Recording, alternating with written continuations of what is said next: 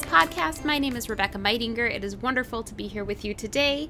Today we are in the third episode in a series that we're doing throughout the summer on the Apostle Paul. This series is called Paul, His Journeys, His Letters, His Jesus. As we go throughout the summer, we're looking in depth at the Apostle Paul and his journeys through the book of Acts, taking in parts of his letters as they fit, and primarily getting to know his Jesus that he loved so dearly. This is the third episode, and the first episode focused on Paul BC. Who was Paul before he met Christ? The second episode last week focused on Paul's conversion on the Damascus Road. How did Jesus meet him on the Damascus Road, and how did Jesus flip his life upside down? We focused on the fact that it was very important for us to realize that he saw Jesus, the risen, resurrected Lord Jesus Christ, in a physical way, and that he was sent out by Jesus as an apostle. This third episode is going to focus on the hidden years. The hidden years after Paul came to Christ, after Jesus turned his life upside down and revealed himself to Paul, and before Jesus sent him out on his official ministry.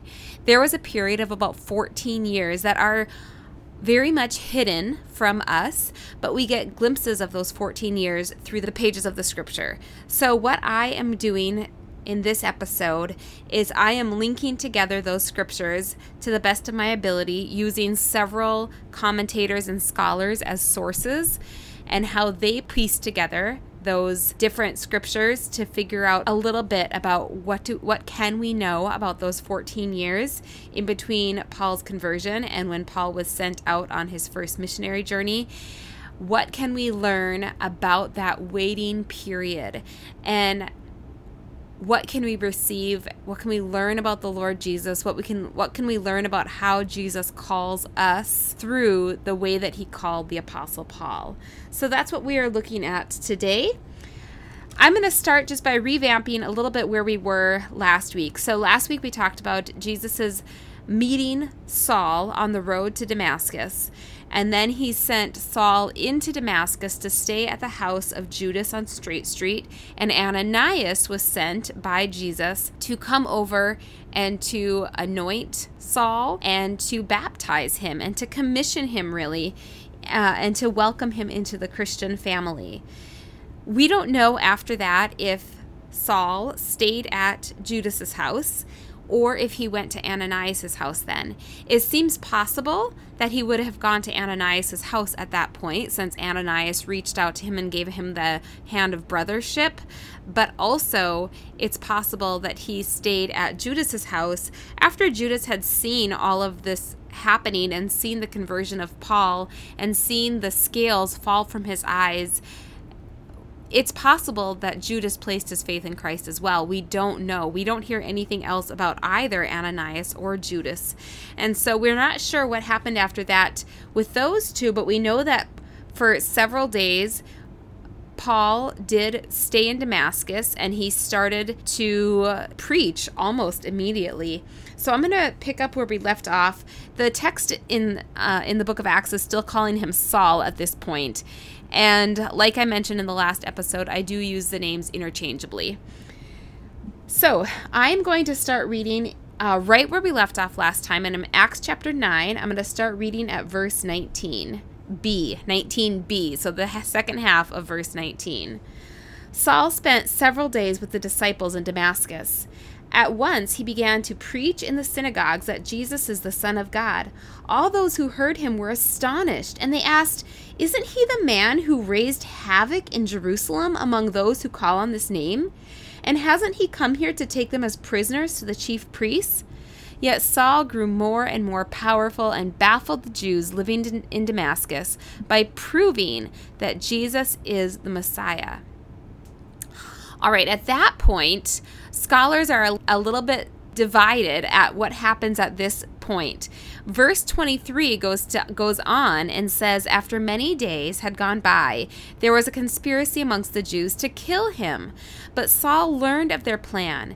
Day and night they kept close watch on the city gates in order to kill him. But his followers took him by night and lowered him in a basket through an opening in the wall. That would have been the city wall. They lowered him outside the city wall in a basket. One of my commentators said it would have been a really large fish basket used by fishermen that they were able to lower him from the ground to the ground in.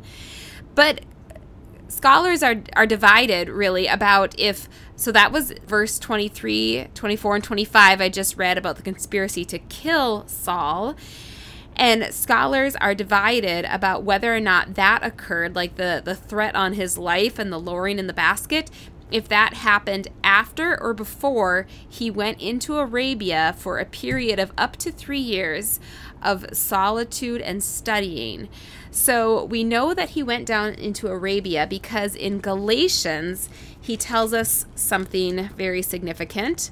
In Galatians chapter 1, we get quite a bit of a insight into Paul's early years.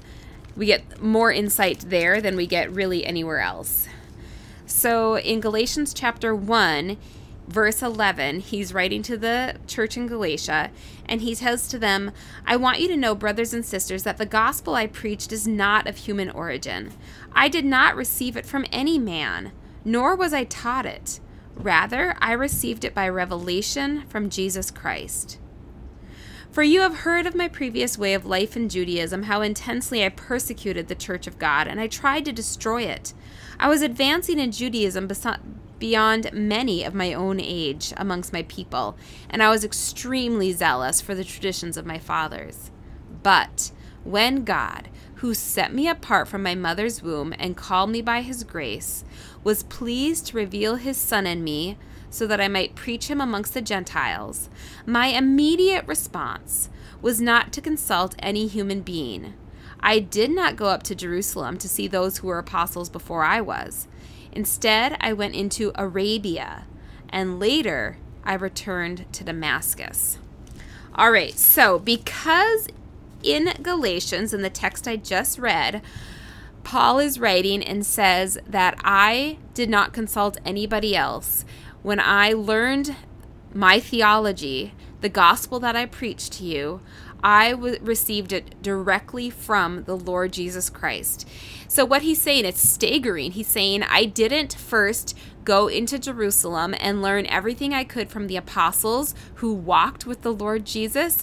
I didn't go there first.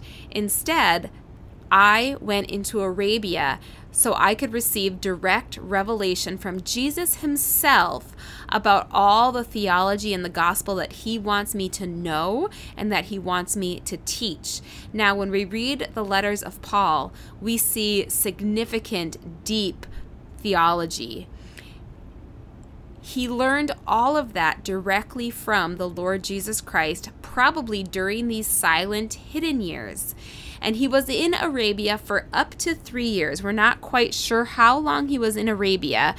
After he was in Arabia for a period of probably close to 3 years, he says he went back to Damascus.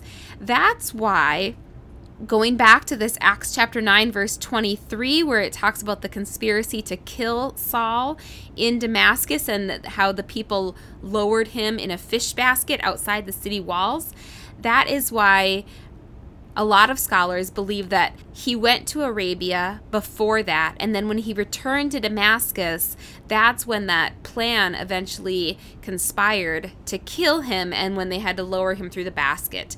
The reason for that being that if that had happened prior to his going to Arabia and him studying for a few years, would he really have gone back into Damascus after he had been nearly killed while he was there? Possibly. He may have.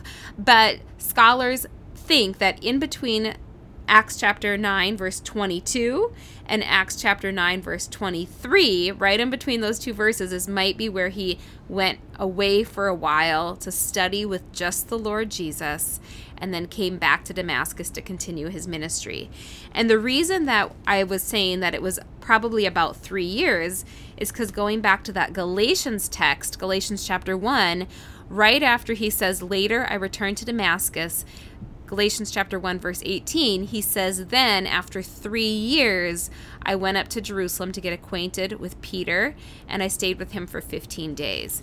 So that is the reason that I said about 3 years. He was probably in Arabia for close to 3 years and then came back into Damascus to continue doing ministry. And then when his life was threatened, he got lowered out of Damascus through a fish basket, and from there he went to Jerusalem. All right, but I just want to pause here for a moment because I want to talk about this period of time when Saul went away into the desert, into Arabia, to just hear from Jesus. Some scholars think that when he went there, he probably did a lot of ministry and church planting. That's possible. He probably did talk about Jesus with everybody he got the opportunity to talk to. However, if he was doing a lot of ministry and planting of churches, it seems that something might have been written about that in the book of Acts, but we literally have nothing about his time in Arabia. That one sentence I read from Galatians where he said, I went into Arabia, that's all we have. So it seems very likely that when he went into Arabia, he literally was just hearing and learning from Jesus himself by direct revelation from Jesus, because he said, the gospel I preached to you I did not get from any human beings, I got only from Jesus himself. So Saul went away into Arabia just to hear from Jesus. And I want to be like that. I take a huge lesson from that about when was the last time that I took extended time to just hear from Jesus.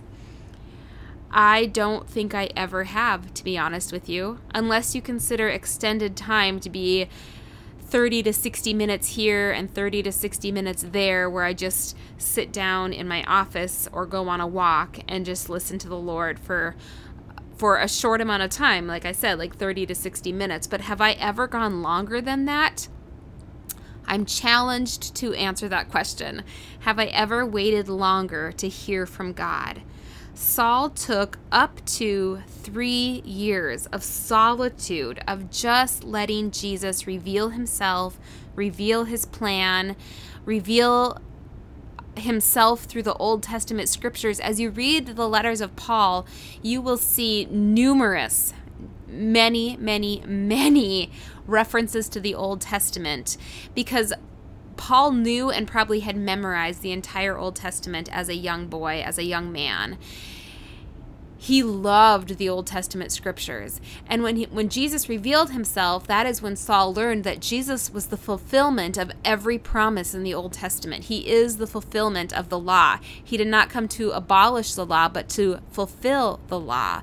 Paul learned all of that directly from Jesus, and as he studied the Old Testament scriptures during that time in Arabia, he would have studied them in a whole new way of seeing Jesus as the revelation of the Old Testament, the fulfillment of the Old Testament, and seeing Jesus so clearly in the pages of the Old Testament scriptures. He would have been seeing that for the first time, and he spent 3 years getting to know Jesus's fulfillment of the Old Testament and developing that entire theology and seeing how Jesus really is the Lamb of God slain from before the world was created, as it says in Revelation.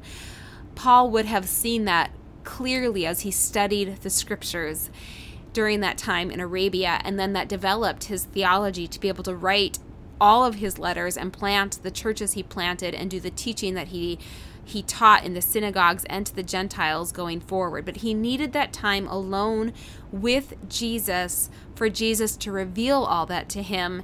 And he took the time. That is what I'm so convicted of. He took the time. He made the space in his life for that to happen. And I'm challenged, and I want to be like that. I want to make space to hear from God and receive whatever it is that God wants to teach and show me, just like Paul did. I want to do that.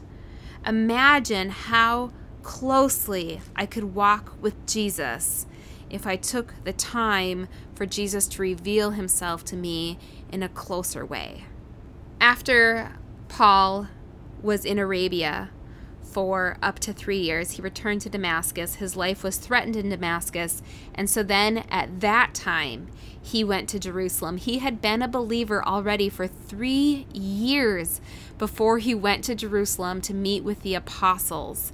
So let's hear what he says about that. I'm going to first read the text out of Galatians when he writes about it in first person, and then I'm going to go back to Acts and read about how Luke writes it in the book of Acts. So in Galatians chapter 1 at verse 18, Paul writes, "Then after 3 years I went up to Jerusalem to get acquainted with Cephas, and I stayed with him for 15 days. Cephas is Peter. I saw none of the other apostles, only James, the Lord's brother. I assure you before God that what I am writing to you is no lie." All right, so that's what he writes in Galatians. Now I'm going to read it from Acts, starting at verse 26. "When he came to Jerusalem, he tried to join the disciples, but they were all afraid of him, not believing that he really was a disciple. But Barnabas took him and brought him to the apostles. He told them how Saul on his journey had seen the Lord, and that the Lord had spoken to him, and how in Damascus he had preached fearlessly in the name of Jesus. So Saul stayed with them and moved about freely in Jerusalem, speaking boldly in the name of the Lord. He talked and debated with the Hellenistic Jews, but they tried to kill him. And when the believers learned of this, they took him down to Caesarea, and they sent him off to Tarsus." All right, so he stayed in Jerusalem for about 2 weeks, talking to Peter, and one of the commentators that I'm reading, one of the scholars that I'm reading, writes just beautifully. Actually, they all actually write about this time, this 2-week period, when we see that Paul is staying with Peter and Peter's wife in Jerusalem. He only meets Peter and James, Jesus' brother. Those are the only 2 apostles that he meets. He doesn't meet the other ones, primarily because they are afraid of him. They knew 3 years ago that he was killing the disciples. They knew that he is the reason that the church had scattered after the persecution broke out after Stephen was stoned.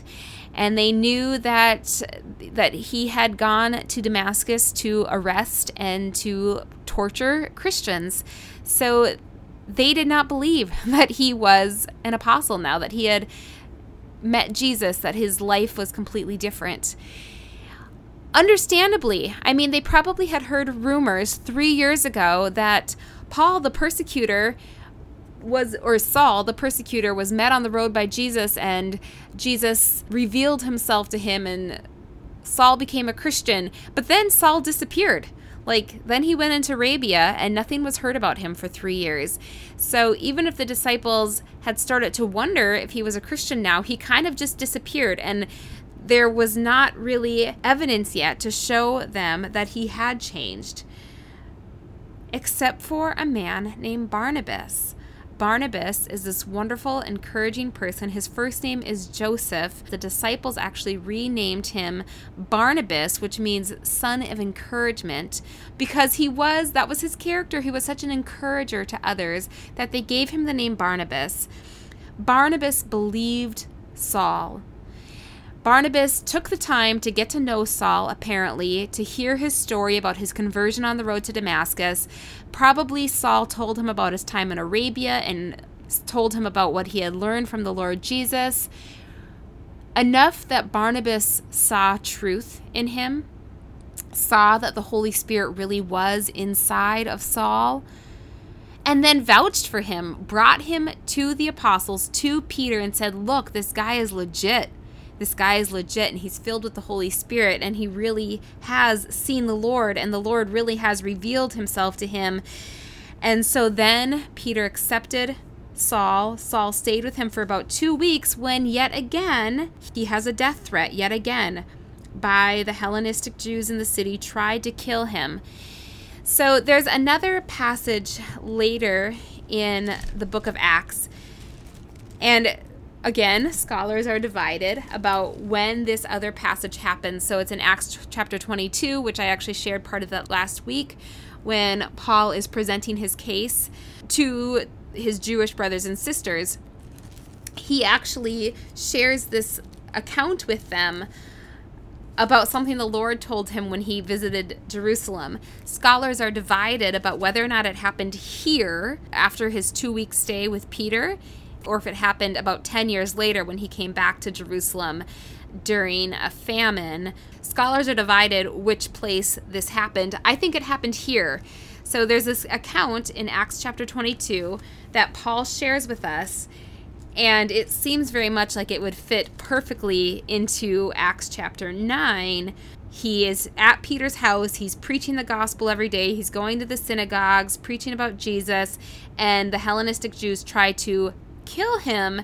So he sails away from Caesarea back home to Tarsus. Here's how he recounts this. He shares this account.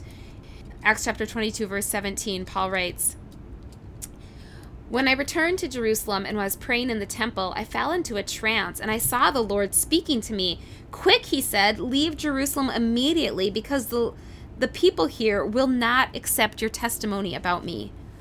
'Lord,' I replied, 'these people know that I went from one synagogue to another to imprison and beat those who believe in you. And when the blood of your martyr Stephen was shed, I stood there giving my approval and guarding the clothes of those who were killing him. Then the Lord said to me, "Go, I will send you far away to the Gentiles." So I believe that account, when he saw the Lord, and the Lord is the one who was like, "You have to get out of Jerusalem. I'm going to send you to the Gentiles. Your testimony is not accepted here." I believe that happened at this time in Acts chapter 9 when Paul was staying at Peter's house because he wanted so much to do ministry in Jerusalem, and the Lord was just like, "You have to get out." So I believe it happened here.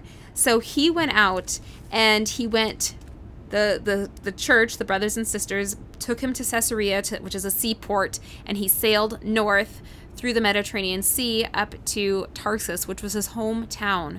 So here we have this man, Saul, who is in his young 30s, and he knows Jesus. He's been converted about 3 years ago. He went and spent years in the desert with Jesus, and Jesus just like downloaded into him tremendous theology that has changed the world, theology that we still study today, theology that has stood the test of time, that is life-giving, the truth of God.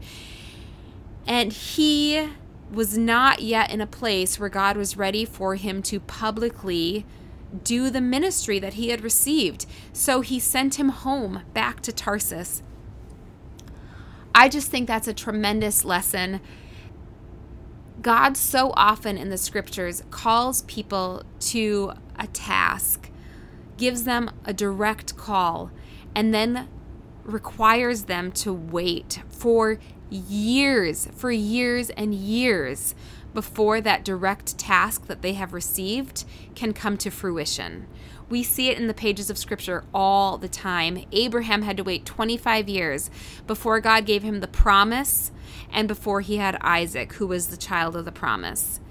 Moses, after he killed an Egyptian, went and ran into the desert for 40 years before God would call him back to deliver the people of Israel out of Egypt. David received his anointing when he was a teenager and waited for up to 2 decades before he got to become king. And he spent much of that time, years, running from Saul, who was trying to kill him. And he spent years in the wilderness, the literal wilderness, just like Moses and just like Paul. He spent literal years in the wilderness just waiting on the Lord and running for his life before he got to become the king that he had been anointed to become when he was a teenager. Joseph waited years, like 20 years, from the time that he had the dreams, he had the visions that God had given to him when he was a 17-year-old boy. And then 20 years later, it came to fruition, and he got to lead the people and bring his family out of the famine. And 20 years, Jesus himself was sent to the desert for 40 days to be tempted by Satan before he was released to do his public ministry. There is a clear indication of Scripture that we receive a call from God. God has a call in our life.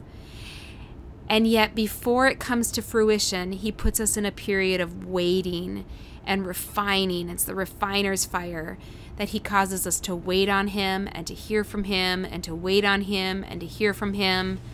I think usually He uses that time, those years, as a way of shaping us into the person He needs us to be, to do the task that He has given us to carry out. He uses those years to refine us. He uses those years to sanctify us. He uses those years to sharpen us, to give us the skill set, to help us to rely on Him instead of relying on ourselves. That's so significant. It's like He uses those years to show us, you cannot do this without me. And while you think you can do this without me, that just shows me that you are incapable of doing it right now. Until you know that you need to be 100% reliant on me, you are not ready to do what I have called you to do. I've still called you to do it. The time is just not yet. And that was the case with Paul. So Paul went home to Tarsus, where his family was from. Now, was he accepted when he got there? We have no idea. His family was a family of Pharisees. We know that. And he was raised in a very devout Jewish family. We know that. He now has come to believe with his whole entire being that Jesus is the promised Messiah from the Old Testament scriptures, that Jesus is the fulfillment of the Old Testament. Does his family accept him when he gets back home? We don't know, but we have no information about his family, which could lead us to believe that they disowned him when he got back home. We're not sure. He probably worked in his father's tent-making shop or developed his own tent-making shop if he was disowned. That had been his father's trade, and we know it was his trade as well. So he probably took up tent-making again when he got back home, and more than likely, he did a lot of preaching.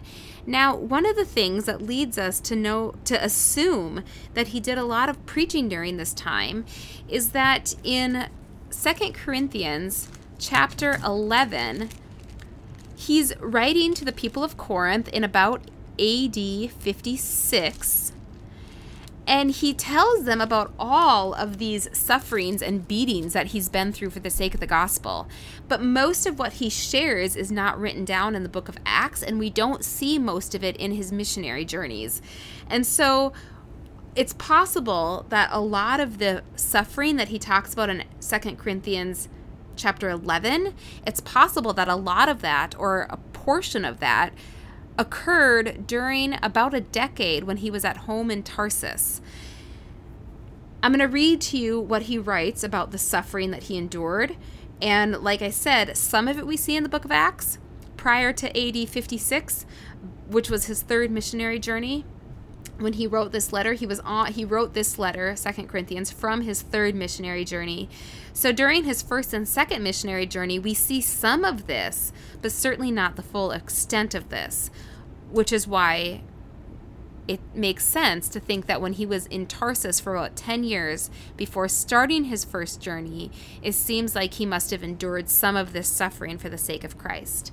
So I'm going to read from 2 Corinthians chapter 11, and he says this: I have worked much harder. I have been in prison more frequently. I've been flogged more severely. I've been exposed to death again and again. 5 times I received from the Jews the 40 lashes minus 1. 3 times I was beaten with rods. Once I was pelted with stones. 3 times I was shipwrecked. I spent a night and a day in the open sea. I have been constantly on the move. I have been in danger from rivers, in danger from bandits, in dangers from my fellow Jews, in danger from the Gentiles, in danger in the city, in danger in the country, in danger at sea, and in danger from false believers. I have labored and toiled and often gone without sleep. I have known hunger and thirst and have gone without food. I have been cold and naked.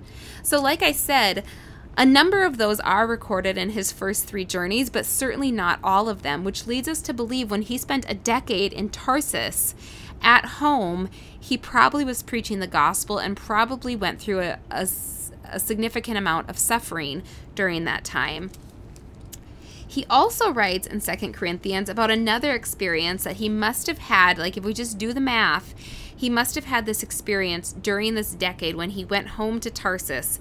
When he's also writing 2 Corinthians in chapter 12, he says 14 years ago. Okay, well, that would put us at about 42 AD because he's writing this letter in about 56 AD. 42 AD would be about, give or take, 8 years after his conversion. So he had already spent 3 years in Arabia. He had spent his 2 weeks or so in Jerusalem. He had gone home to Tarsus. And about 5 years into that stay, his time in Tarsus, he has this experience, approximately 42 AD. He writes on to say this, I know a man in Christ who 14 years ago was caught up to the third heaven. Whether it was in the body or out of the body, I don't know. God knows. And I know that this man, whether in the body or apart from the body, I don't know, but God knows, was caught up to paradise, and he heard inexpressible things that no one is permitted to tell.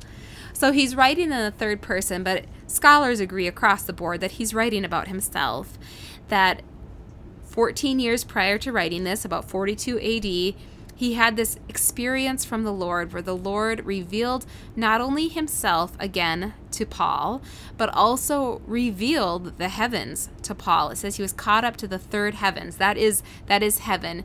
So in the Jewish train of thought, the first heaven would be like where the birds fly. The second heaven would be like the atmosphere. And the third heaven would be heaven, the dwelling place of God. And Paul writes that he was caught up into it, and he saw things and heard things that he was not permitted to tell, things too beautiful to speak of, to write about. So we know that he had this revelation somewhere in his years in Tarsus, and that he was doing ministry, working, and just waiting on the Lord to send him out, because the Lord had already said, I'm going to send you to the Gentiles. The Lord had told him at his conversion, the Lord had told him that he was his chosen instrument to proclaim his name to the Gentiles, to speak to the kings and the people of Israel as well.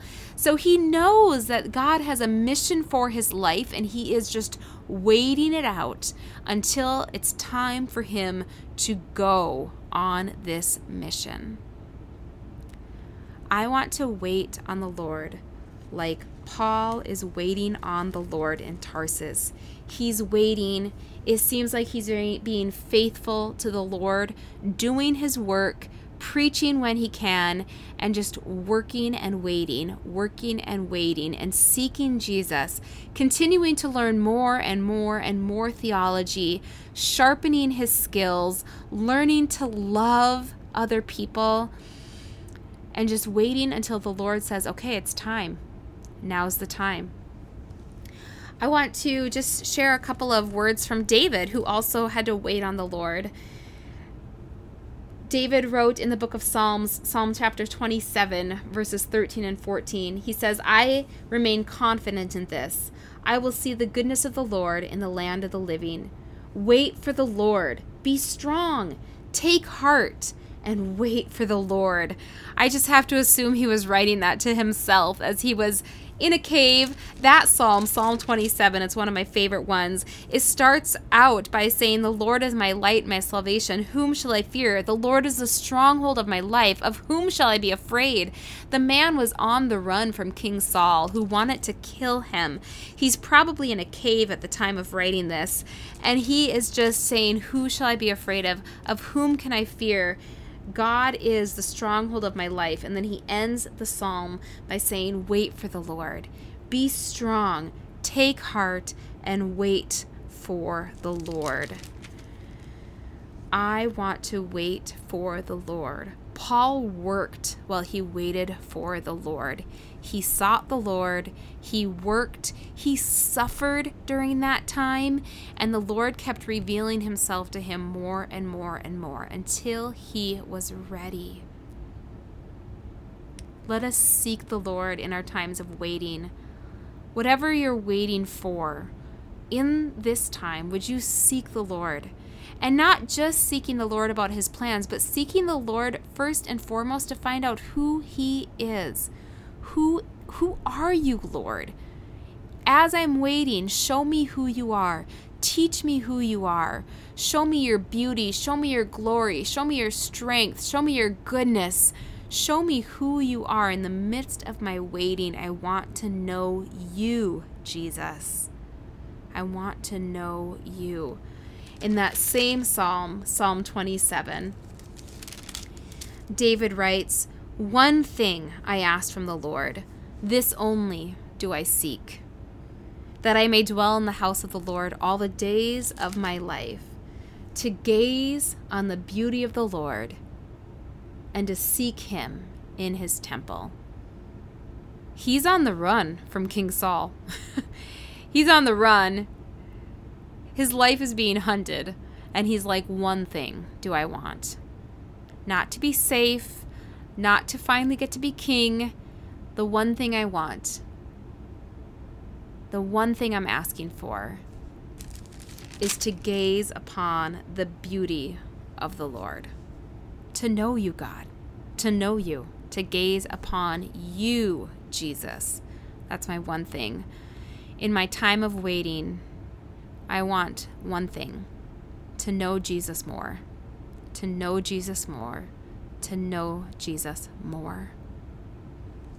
As we get together in the next episode, we're going to look at what happened after this waiting. How did Paul transition from this waiting period to his public ministry? That is how we're going to transition next week.